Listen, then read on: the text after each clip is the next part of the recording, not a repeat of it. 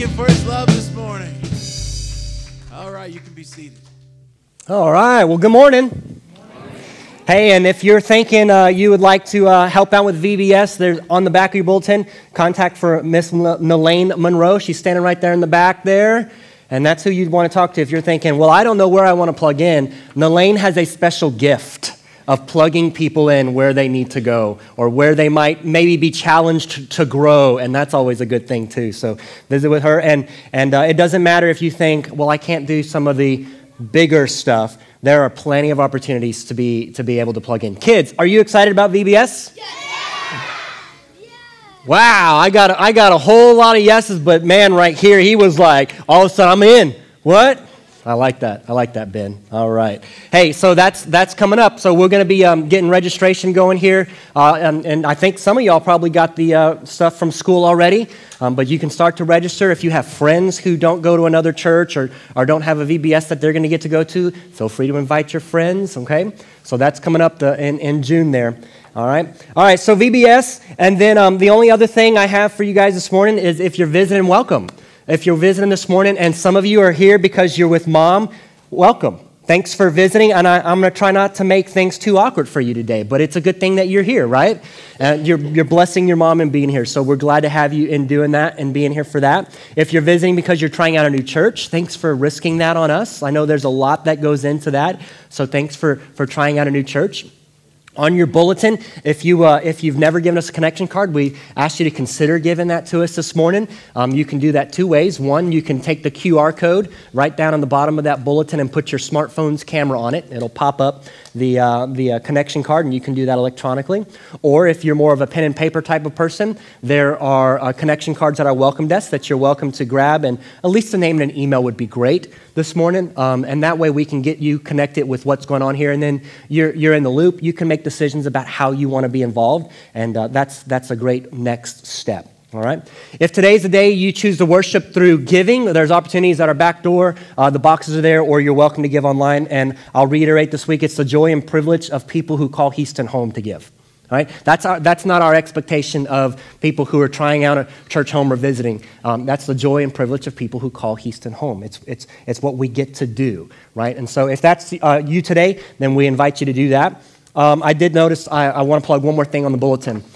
May 22nd, coming up a couple weeks from now, is a Saturday. We're going to have an all-church work day, which means that morning, what do we have, 8 a.m. until, as long as you're able to do it. They usually wrap things up by noonish, I think. Am I accurate in saying that?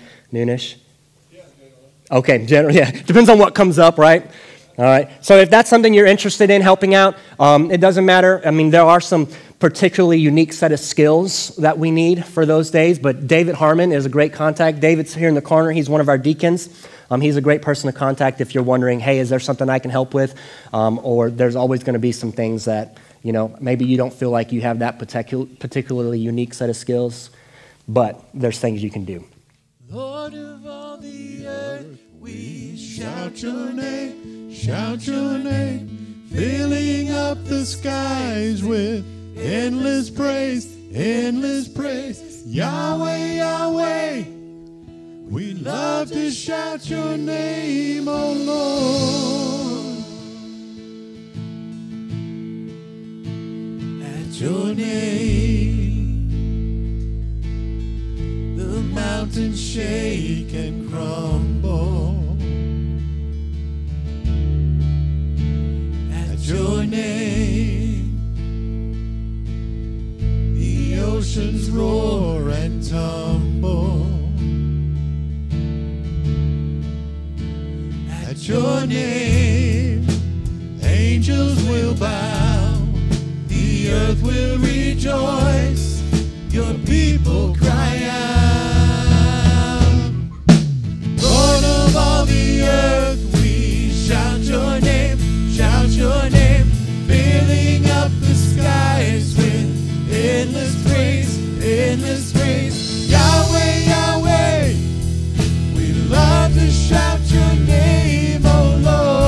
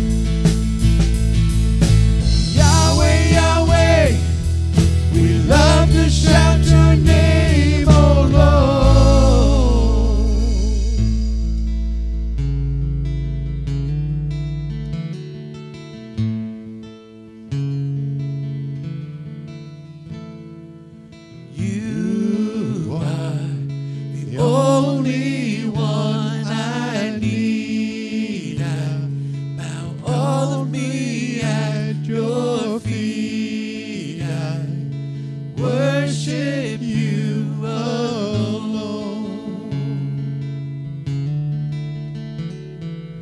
You have given me more than I could ever have wanted, and I want to give you my heart and my soul.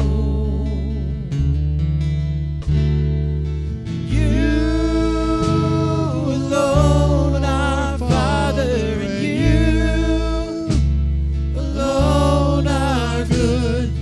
You alone are Savior, and you alone are God.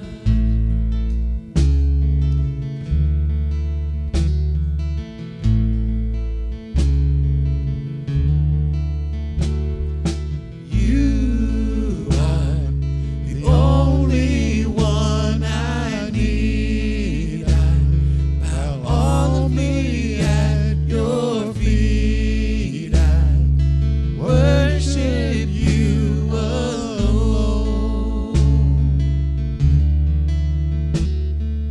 You have given me more than I could ever have wanted, and I want to give you my heart and my soul. Let's sing it out to him this morning. You alone are Father, and you alone are good. You alone are Savior, and you alone are God. I'm alive, I'm alive, I'm alive, I'm alive. I'm alive, I'm alive, I'm alive, I'm alive. I'm alive, I'm alive, I'm alive, I'm alive. I'm alive, I'm alive. You alone are Father, and you alone are good. You alone are Savior, and you alone are God. You alone are Father, and you alone are good. You alone are Savior, and you alone are God.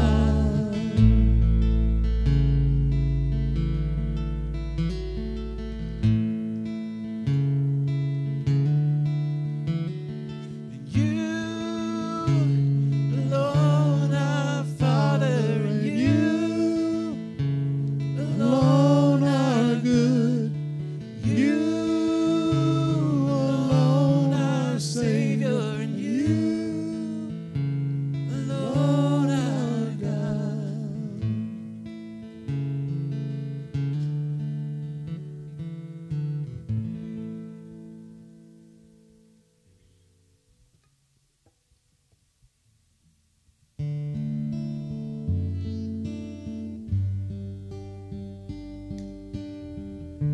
Here I stand with open hands as I surrender everything I am. I bow to you. You are my King. I give my all as my offering. Lord, here I am. Lord, here I am. Here I stand with open hands as I surrender everything I am. I bow to you. You are my King. I give my all as my offering.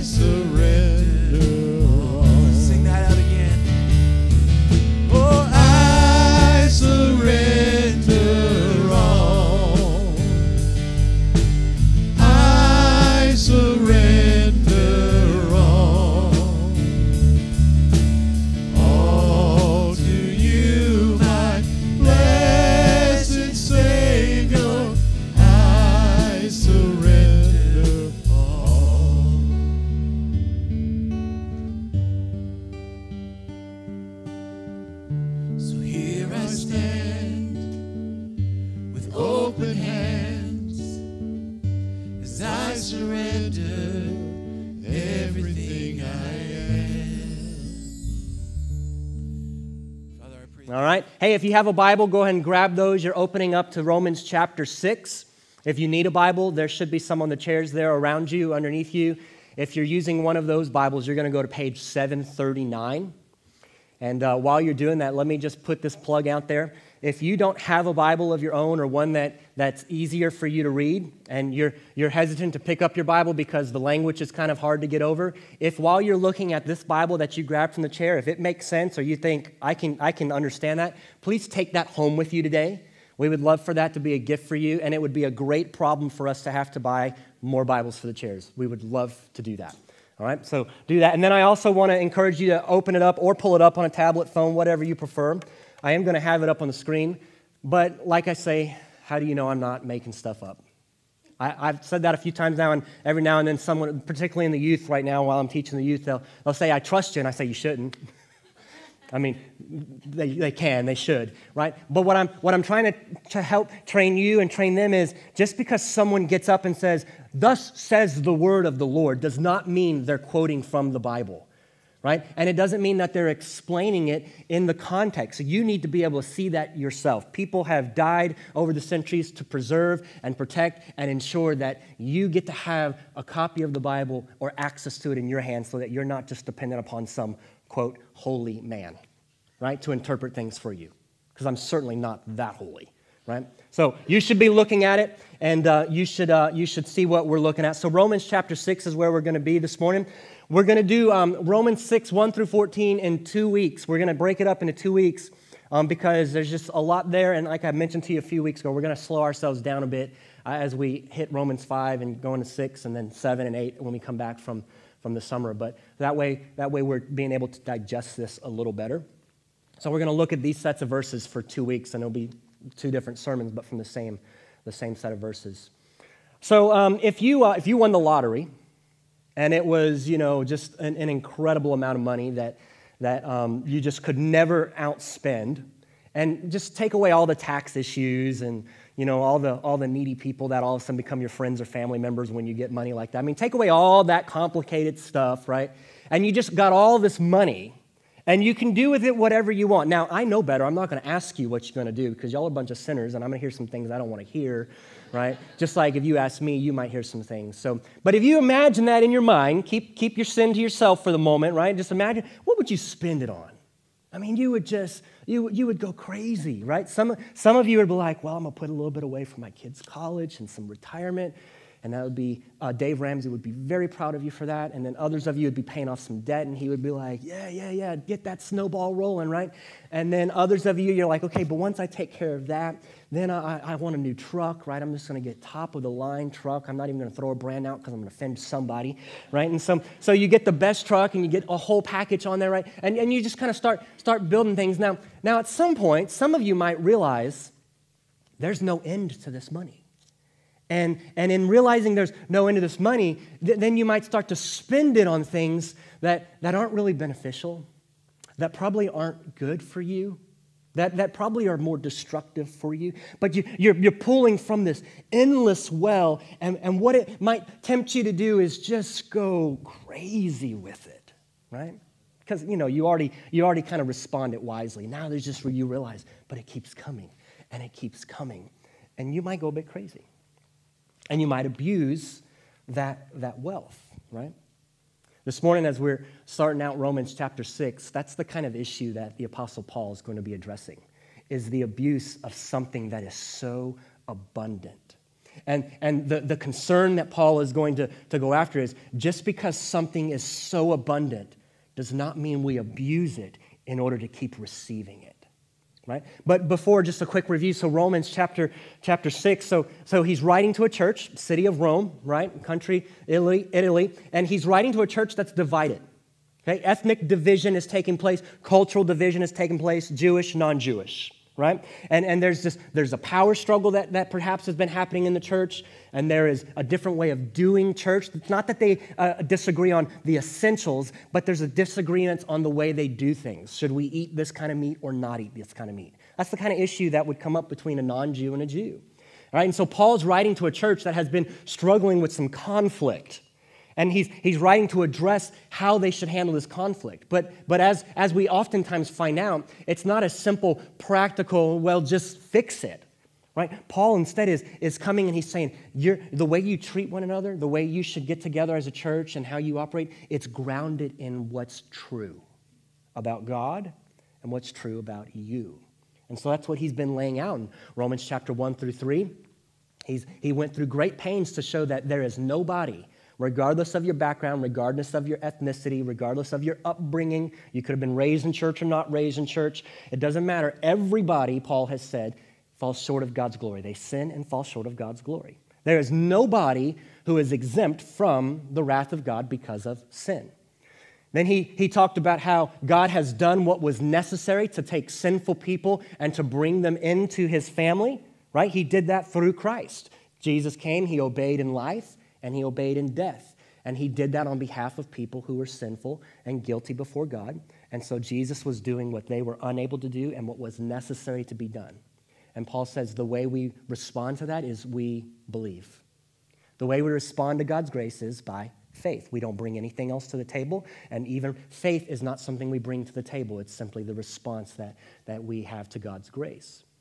In chapter 4, we saw that Paul says, hey, this is not a new way of God relating to people. He's always done this. This is Old Testament God and New Testament God. He's the same God. He has taken sin seriously.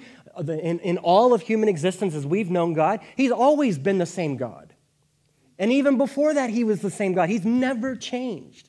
But sometimes we get in our minds that God in the Old Testament, God in the New Testament, one's wrathful, one's loving, and that's simply not true.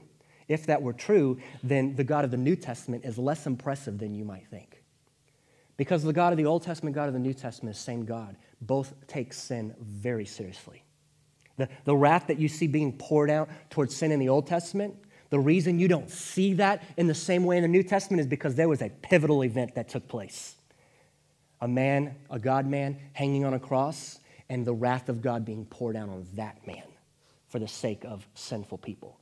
Oh, God takes sin seriously. He still very much takes sin seriously. But he has now, under the new covenant, he has dealt with that sin in the cross of Christ, in the gospel, so that both in the gospel we see God as faithful judge and gracious justifier. So Paul says in chapter 4, this has always been the case, and he gave Abraham as an example, how Abraham was made right before God by faith. Nothing new. Right? Chapter 5, Paul helped us understand it depends on who you're related to now in God's economy, Adam or Christ. Adam, his sin impacted all of humanity, but Christ has come and he has reversed all of that for those who are in Christ, right? And so now, having laid that out, there's a natural question that comes up. Paul, because he had just finished saying at the end of chapter 5, and where sin increased, this is a great verse, right? Where sin increased, grace abounded all the more. Or where sin increased, grace super increased. And so, the way our minds work, we go, oh, wait. So the more sin, the more grace. The more sin, the more grace. If I want to get more grace, then I've got to, you see? This is what we do, right? Or sometimes we'll approach it and we'll say, well, God's gracious and he's forgiven, so I'm going to do whatever I want. I'm going to take care of that later. Okay? This is what Paul is addressing this morning. And so he's going to ask some questions. What I want to do is read through all of 1 through 14 just so you can see it. And then I'm going to do that again next week because I want these to sit in with you. And I would recommend throughout the week just read these verses. And then we're going to take just a small chunk this morning. But here's where we're going this morning as we are diving into Romans 6. You died to sin so that you could live free from sin. Okay, I could put right in front of that believer in Christ. Okay, that's who this is true of. You have died to sin so that you can live free from sin. That's what I think Paul is trying to drive home in these verses. All right, you died to sin so that you could live free from sin. So I'm going to pull that up a couple more times before you this morning. But let's just read through these verses this morning. Chapter 6, verse 1. What shall we say then?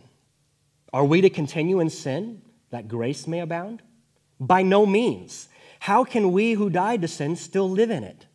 Do you not know that all of us who have been baptized into Christ Jesus were baptized into his death? We were buried, therefore, with him by baptism into death, in order that just as Christ was raised from the dead by the glory of the Father, we too might walk in newness of life. For if we have been united with him in a death like his, we shall certainly be united with him in a resurrection like his. We know that our old self was crucified with him in order that the body of sin might be brought to nothing, so that we could no longer be enslaved to sin. For one who has died has been set free from sin. Now, if we have died with Christ, we believe that we will also live with him. We know that Christ, being raised from the dead, will never die again. Death no longer has dominion over him. For the death he died to sin once for all, but the life he lives to God. So you also must consider yourselves dead to sin and alive to God in Christ Jesus. Let not sin, therefore, reign in your mortal body to make you obey its passions. Do not present your members to sin as an instrument for unrighteousness, but present yourselves to God as those who have been brought from death to life, and your members to God as instruments for righteousness. For sin will have no dominion over you, since you are not under law, but under grace. So we're going to look at just the first 4 verses this morning. But again, here's where we're going. You died to sin so that you can live free from sin. All right, so let's take these one verse at a time here. Let's go verse 1. Paul says, what shall we say then? Are we to continue in sin that grace may abound? And again, it's because in the end of chapter 5, he says this, sin reigned in death. In verse 20, now the law came to increase the trespass, but where sin increased, grace abounded. So he's made this statement, and he's anticipating that the people reading it are going, wait a minute. Sin increases, grace increases. Sin increases, grace increases. So that's where he goes. So what should we say? Are we to continue in sin so that we get more grace? That's the question. Now this is something, and I think we've already all identified in our minds. We get that this is something that we still deal with today. Right? There's a problem in the church, and that's capital C, like the church across all the world. There is a problem in the church when it comes to grace. We don't like it. Our human nature does not like grace. And particularly as Americans or Westerners, we really don't like grace because grace is getting something you did not earn. And that kind of flies in the face of a lot of us. Right? Because I want to do something in order to earn what you're giving me. I don't want to receive handouts. That's true for many people. I wish I could say that was true for all, but it's not. It's true for many people where that's just ingrained in us, right? And so we think, well, God's grace, Jesus died on the cross for my sin. Well, I don't want to just accept that without contributing something. We have a problem with that, right? And so one of the ways that we deal with our issue with this grace is we swing one way or the other. In the church, what typically happens is a church will either swing one way and they'll go to an emphasis on holiness. Well, grace gets abused. We don't want people to abuse that. We need to live holy lives. God says, "Be holy, just as I am holy." Right? And so we emphasize holiness, the way you live, and how you should construct your life. And sometimes we just get out of hand with that, and we'll say things like, you need to wear this and this and this and this, or you shouldn't wear this and this and this and this. You can do this, but you can't do that. And we're dealing with things that the Scripture doesn't really deal with, right? And we're just kind of setting a standard that's not there, and all in the name of holiness. And we do that while forsaking grace, right? Because pursuing holiness is certainly a biblical command. I mean, it's all over the Scriptures. Be obedient to God, obey God, be holy because I'm holy. The problem is we were never meant to live holy lives separated from the grace of God. When you do that, when you try to emphasize holiness and you leave behind grace, you get legalism. You get people, church people, following a group of rules that they themselves have set, or their denomination perhaps has set, or their group of people that they hang out with have set, and they base these rules on some standard of what they perceive as holy, righteous, spiritually mature, and they say, if we do these things, this is how I reach this standard. If you fail to meet these standards, then you don't measure up. And we judge people, and we condemn people all over the place. We do that. I mean, have you ever experienced that in a church? I have. I've told you the story. This is a silly one. Easter Sunday, I grew up in a denominational church. My parents they stopped bringing me when I was in 6th grade. This would have been shortly before 6th grade. And back when I was in school, it was just not very long ago, short orals was a thing. shorts. All right, yeah, it is terrible. I heard somebody say that's terrible. All right, so I had this blue set of shorts. I swear it was my mom's idea. But my blue set, my twin brother, had a red set, right? And so Easter Sunday, I'm wearing this new set of shorts. Now, I can understand if someone would have made fun of me for wearing shorts, right? I would make fun of me. But no, what happened was these two girls who belonged to a family in the church that was very dug into that church, came up and they said, "You're wearing shorts on Easter? You're not supposed to wear shorts on Easter." Well, I didn't know.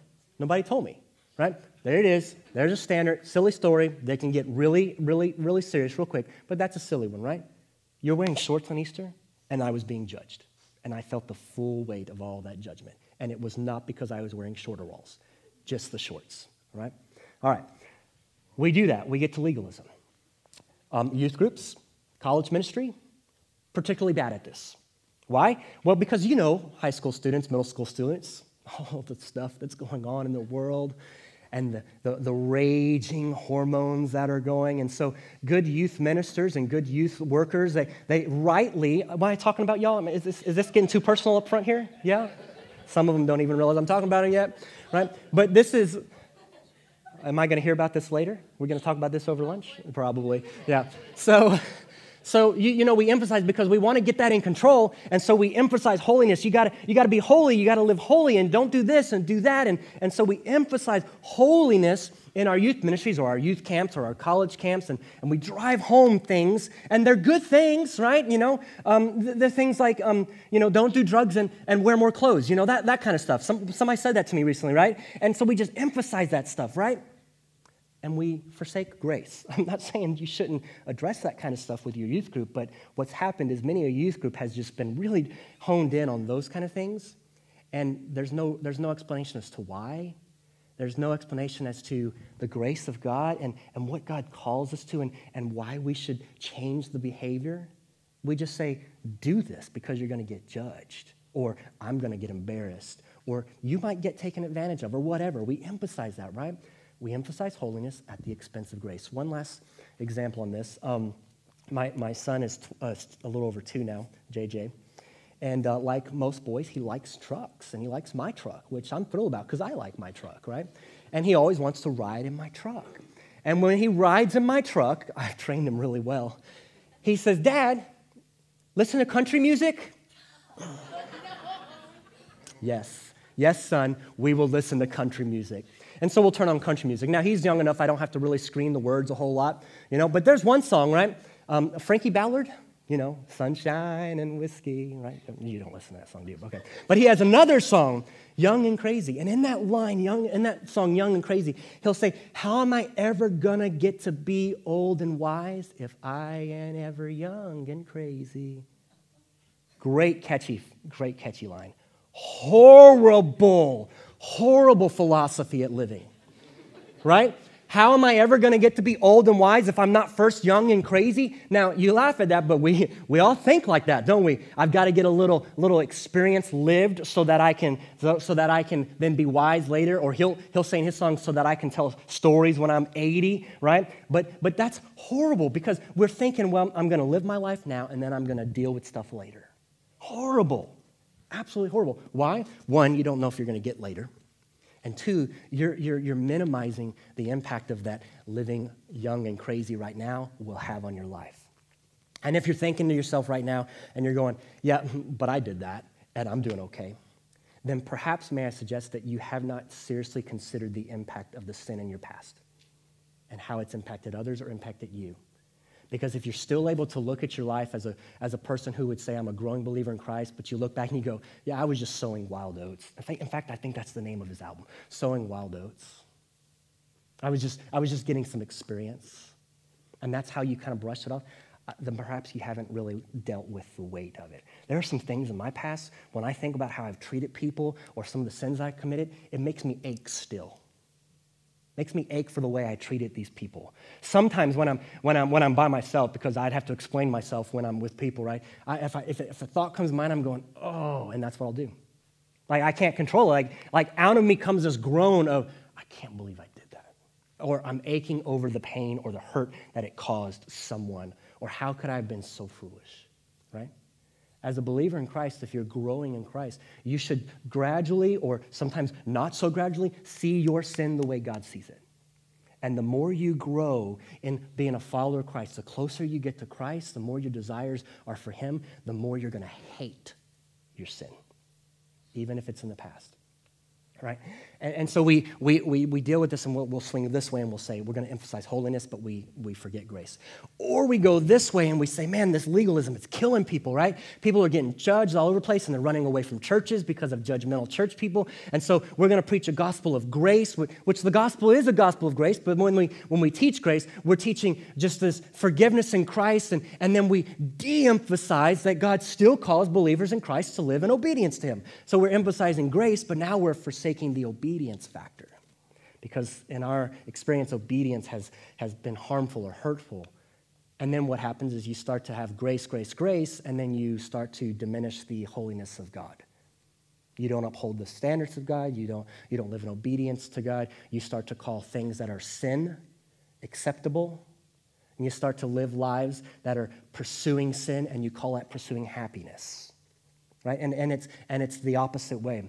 And so Paul is asking really about that question there is, should we continue on sinning just so that we can get more grace? Should I go ahead and live my life now and ask for forgiveness later? Here's Paul's response in verse 2.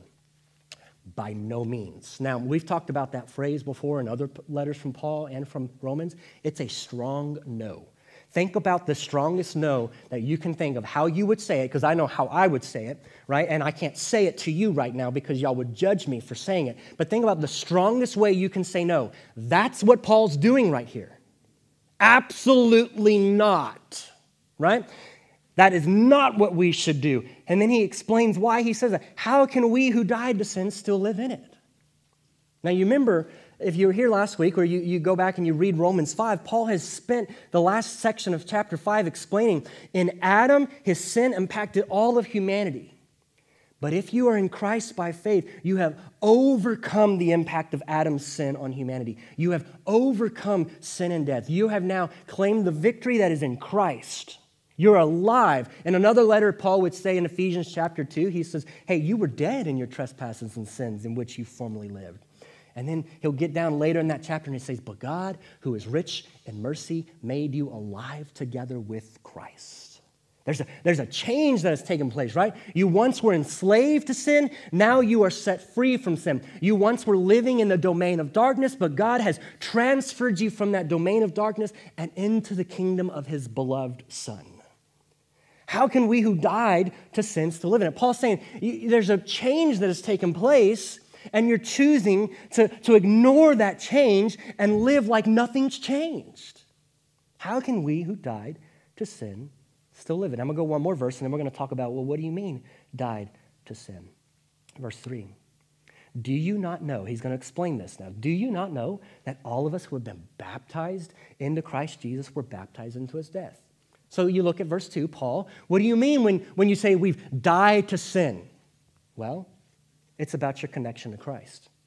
It's about the connection you had with Adam that has now been transferred to Christ. You once were related to Adam. Remember, this is chapter 5, 12 through 22 or whatever. You were related to Adam, but now you're related to Christ by faith. There's been a change. Who you're related to matters. So he says, don't you know that all of us who have been baptized into Christ Jesus were baptized into His death? So this baptism, we got to talk about it for a moment, because depending on your background, depending on your upbringing, this has a lot of baggage, right? So some people will read this and they'll say, well, Paul's strictly talking about water baptism, right? And then from that, if that's all we see is water baptism, well, if you want to be saved, then you also need to be water baptized. And there's denominations that push that, believe the scriptures teach that. Get water baptized and you're saved. You haven't been water baptized? I remember I was a freshman in college, and I was visiting a group of friends. I was at Houston Baptist, and I was going to visit some friends at Stephen F. Austin State University in Nacogdoches, Texas. And one of my friends had gotten involved in a Bible study group. Now, I was still in that denominational church I mentioned to you, and that denominational church, at least the one I was at, was not particularly known for studying the Bible very well. And then I get around this group of people where that friend was attending, and man, they're meeting in a house and they're studying the Bible. Like they're going verse by verse. They sang some hymns first, right? And then they're going verse by verse. And I'm going, wow, like they're digging deep. And I really loved what they were doing. And then, as I was spending the weekend there, or a few days, I remember one of the things that we talked about in that Bible study was baptism. And now I was baptized as I get foggy on this. I may have been christened as a baby and then sprinkled as a seventh grader. I don't remember the details. I definitely was sprinkled as a seventh grader. And I remember hearing them talk about baptism, and they were talking about, like, did you get immersed? Did you get dunked? I'm like, no, I got sprinkled. And they're like, that's not real. I'm going, what do you mean it's not real? Well, and were you a believer at that time? Well, no, I wasn't a believer in Christ at that time. Well, baptism is what you do as an act of obedience after, except that they were really pushing baptism. Like, do you want to get baptized now? And I'm like, well, I got to think about this. I need to study this, Well, come to find out, this was a Church of Christ, okay? Church of Christ particularly is very adamant that you get water baptized in order to be saved. And so now I understand why they were pushing the water baptism, right? Well, they would read this and they would see strictly water baptism. But is that what Paul's really just talking about? Other people, in an effort to counteract that, they go, no, it's spiritual baptism. Paul has this idea of being baptized spiritually to Christ, like 1 Corinthians 12, where Paul says we were all baptized into the body of Christ. It's about being connected to Jesus. There's an act of the Spirit that takes a person at the moment of conversion when they believe in Christ and they connect them to Christ, so much so that the Scripture is able to describe your relationship with Christ as being in Christ. Or Paul is able to say, you're all part of one body, chapter 12 of 1 Corinthians, right? Because you've been so connected to Christ. It's that baptism, that spiritual thing. Of course, then you go a little further, and some people go, and that's accompanied by certain signs and miracles, speaking in tongues, right? And that's to be discussed another point, right? But here's what Paul's doing here. I think it's both. How can you use the word baptize, which was a common practice, water baptism, and not mean for people to pull up in their mind water baptism? But at the same time, Paul is talking about spiritual baptism. So here's what he's doing. He's using the picture of water baptism, which water baptism is what a believer does after they've believed in Christ. It is how you go public with your faith. It's how you show there's been an inward change. I'm showing this outwardly. I'm proclaiming that I have died with Christ and raised from the dead. Now, in the Scriptures and in many countries, there is no category for an unbaptized Christian. It's just unheard of. In fact, the Scriptures don't really have a category for that. Now you're going to go, Steve on the cross? Yeah, Steve on the cross. But it doesn't mean there's a category for that. The Scripture doesn't allow for believers who believe but choose not to get baptized. It's just not a thing. In fact, what oftentimes happens in Scripture is believe, you get baptized. The Ethiopian eunuch, Acts chapter 8, he's riding on his way back home, and Philip's talking to him. He shares the gospel with him, and the eunuch believes, and they come across a puddle or something. Hey, what's preventing me from being baptized? There's some water right there. Right? He obviously understood from Philip's explanation of the gospel that baptism is something that you do. And so there was such a close connection to water baptism and conversion. It was almost like it's an unheard of thing that a Christian would be not baptized. So to speak of being water baptized is to speak of a Christian, right? We have this phenomenon in Western Christianity in America and other westernized countries where you kind of have some space. You get believe, and then you may or may not get baptized. I got rebaptized as a college student when I understood what the Scriptures teach about baptism, that it was an act of obedience that you follow after believing as a way to publicly proclaim. And so I got baptized in a pool. And that's because I felt like I'd been maybe christened. I'm still foggy on that. I got to clarify again. But I definitely was sprinkled at 7. But man, I wasn't a believer at 7th grade. I was just going through the class that my church told me to go through, and then this is what they did at the end of the class to bring me into the covenant family. I wasn't a believer, and so I got baptized for the first time as a believer. Paul's pulling up this picture of baptism, and he's saying, when you were baptized, and you think about the water baptism, you go under the water and you come out of the water. He says, when you were baptized, now spiritually speaking, what that pictures is you died with Christ and you raised with Christ. This is where we get that theology of baptism, is right here, places like this, that he says you've been baptized into Christ Jesus. You are now identified with him. You are now connected to him, which is what water baptism pictures. He says, don't you know you've been baptized into Christ? Don't you know you've been connected to Christ so that you were also baptized into his death? There's a death that took place, and it wasn't just Christ's. It was yours when you were converted. When you believed in Christ and that death took place where you're now joined to him in that death. Now, pause for a moment. If this is stirring up for some of you a desire to get baptized, let's visit this week and let's do that next week if you're ready. Or let's do that in a couple weeks if you need time to get some family. But let's talk about that. Whether you're a new believer, you've recently trusted in Christ and you've not been baptized, let's do that. Or maybe you're someone you're realizing, I'm not sure that I was baptized as a believer. Right? Let's visit about that, and let's see if we can move forward in that for you. All right, so Paul says you've been connected to Jesus in his death. Now, there's a couple ways we can think about this. One, when did we die with Jesus? Well, when I believed. Yes, that's when you experienced that death. That's when that conversion took place. But from God's perspective, there's no time. And so when Jesus died on the cross, you died. Now, let me show you that in Scripture, because it sounds real fancy, but let me just show you two verses for now. Ephesians chapter 1, verse 4. Even as he chose us in him, when? Before the foundation of the world. If you're a believer in Christ, what Paul is saying is, you were chosen in Christ before the foundation of the world. That's before the world was ever created, right? That's a long time ago. Look at Revelation. This is verse 13:8 and 17:8. They both say similar things. Talking about the beast and the dragon and all that kind of stuff. All who dwell on the earth will worship it, the beast, the dragon, but specifically everyone whose name has not been written before the foundation of the world in the book of life. Now, if there are people whose names have not been written in the book of life before the foundation of the world, what's the opposite of that? There must be people whose names have been written in the book of life from the foundation of the world. When did you die in Christ, believer?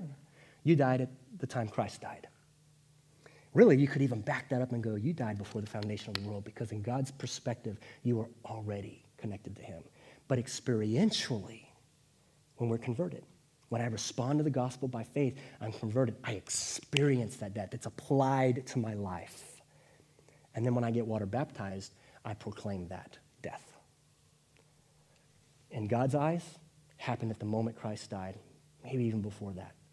My experience, when I responded to the gospel by faith, when I get water baptized, I'm proclaiming that that death has taken place. Now, you've been baptized into his death. That's violent.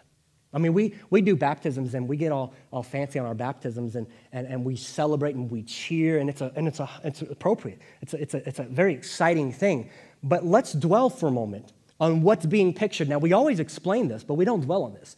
You go under the water, you're being pictured as dying and being buried with Christ. You come out of the water, you're raising to a new type of spiritual life. And we're cheering, yeah. But before you can cheer, there has to be a death that takes place. That's violent. Baptism is picturing a violent thing. You died. There has been a death, and it's not just Christ. There has been something that has been put to death. That's what Paul says. You were baptized into his death. You were connected with him so that now we can speak of it as saying, when Christ died, I died. Died to what? Died to the power, the rule, and the reign of sin in my life. But wait a minute, but I still sin. Yeah, the presence of sin is still there. The presence of sin will be with us until Christ comes back and our bodies are reunited. Or if you die in this life and your spirit, soul, your immaterial person goes to be with the Lord, you're going to be free from sin in that moment, but you won't be reunited with your body yet. But you're going to be free from it. But right now, you live in this life, you have sin. I have sin. We still deal with it. So what Paul is not saying is that believers in Christ no longer sin. But he's saying you have been baptized into Christ's death. And look at chapter 6, verse 4. We were buried, therefore, with him by baptism into death, in order that just as Christ was raised from the dead by the glory of the Father, we too might walk in newness of life. He's saying you died to the power, the rule, the reign of sin. Sin is no longer master over you. You're no longer a slave to sin. Sin is no longer what sets the direction of your life. There's been a change. We've talked about this illustration before. You're in prison and you have a guard standing guard, and the guard opens the prison gate and leaves it open, and he walks away. You're set free. But you choose to stay in the cell because the cell is what you know. The cell is what you experience. The cell is where you know how to live. You're free. You're not a slave anymore. You're not enslaved. You're not a prisoner, but you're choosing to live as such. Paul's saying when you get baptized into Christ, the moment of your conversion, when you believe in Christ, you have died with Christ to sin. And then you raise to a new type of life. See, when Jesus raised from the dead, and really this is the point of these 4 verses, is we might walk in newness of life. When Jesus raised to a new type of life, it wasn't the old life that he lived in Adam. It wasn't. It was a life that was greater, better than the life of Adam. See, we're all in Adam, remember? And as long as I'm connected to Adam, I live in the death that he has brought upon all humanity and that I justly deserve, right? But when I'm in Christ, there's a new type of life that he's raised to. It's greater than sin. It's greater than death. And I'm now connected to Christ in his death and in his life. So believer in Christ, should I go on sinning so that grace can increase? Paul says, no, because there's been a death. You died. You died to sin. You're not a slave anymore. You're not imprisoned. It no longer sets the direction of your life. Christ sets the direction of your life. Why would you continue to live this way when you now can live this way and before you could not? Because God's grace in Christ has been extended to you. Something you did not deserve that I did not deserve. And now that this new life in Christ, and as Paul's going to keep developing this, the Spirit that God gives us, we're able to live in a way that doesn't come naturally to us, but instead is supernatural and in line with the life that Christ died to give us. So you died to sin so that you could live free from sin. Now, some of you, as you're sitting here listening to this, you're believers in Christ, but you're choosing to live in sin. You're choosing to be enslaved. Something's got you, right? Some sin is manifesting in your life, and you're giving rent to it. You're paying it to be there. And you're feeding that, right? And so it's got a hold on you, and you're spiraling downward, right? If you're a believer in Christ, you have died to that. Listen to me. You've died to that. So the power that it has over you is the power you're giving it. Okay? It's not even just power. It's not even right power. There's really no authority there. You're just inviting it in. But Christ has died to set you free. If you're baptized into his death, you've been baptized into his life. You're connected to him in death. You're connected to him in life. You have the power because Christ's life now lives in you. Paul would say in Galatians 2:20, I died, I no longer live, but Christ lives in me. That's what needs to happen. But you're grieving the Spirit. You're quenching the Spirit.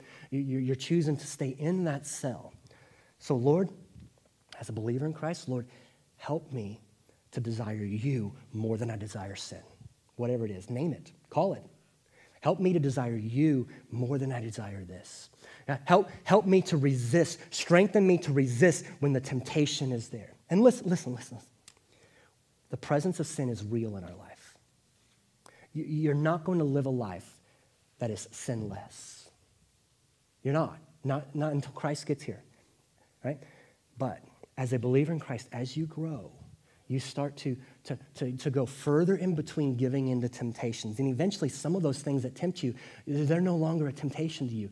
Other things, man, they're going to have a temptation on you your whole life. Right? But you're going to grow in being able to resist those things. And I don't mean white knuckle and just like you get good strategy. You will fail miserably if you just build walls and think that's my defense strategy, right? Put the defense strategy in place, yes, but then what needs to happen is your heart needs to continually change. So God, grow my desires, my affections for you so that I desire and love you more than I desire and love these things. And when I desire and I love Christ more, those things will lose its appeal. And when those things tempt me, then I'm going to be more pulled towards Christ than I am towards those things. Some of you right now, you're being more pulled towards those things. And you're going to sin. It's going to happen. But listen, there's not a sin that Christ didn't die for. Nothing. And so the other thing is, well, some of you are going, yeah, but I've done this so many times.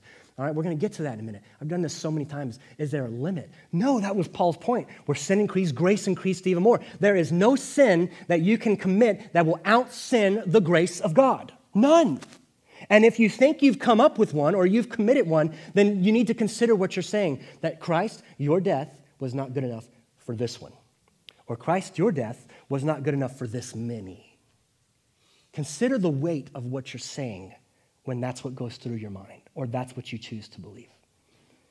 Because Jesus came and his death was perfect. Absolutely perfect, spotless.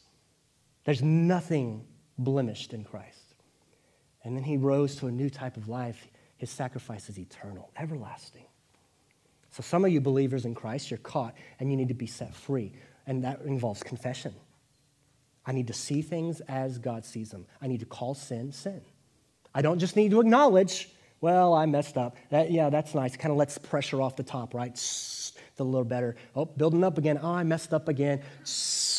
No, God, I see this as sin. I have sinned against you. I've sinned against whoever. I call sin, sin. That's confession.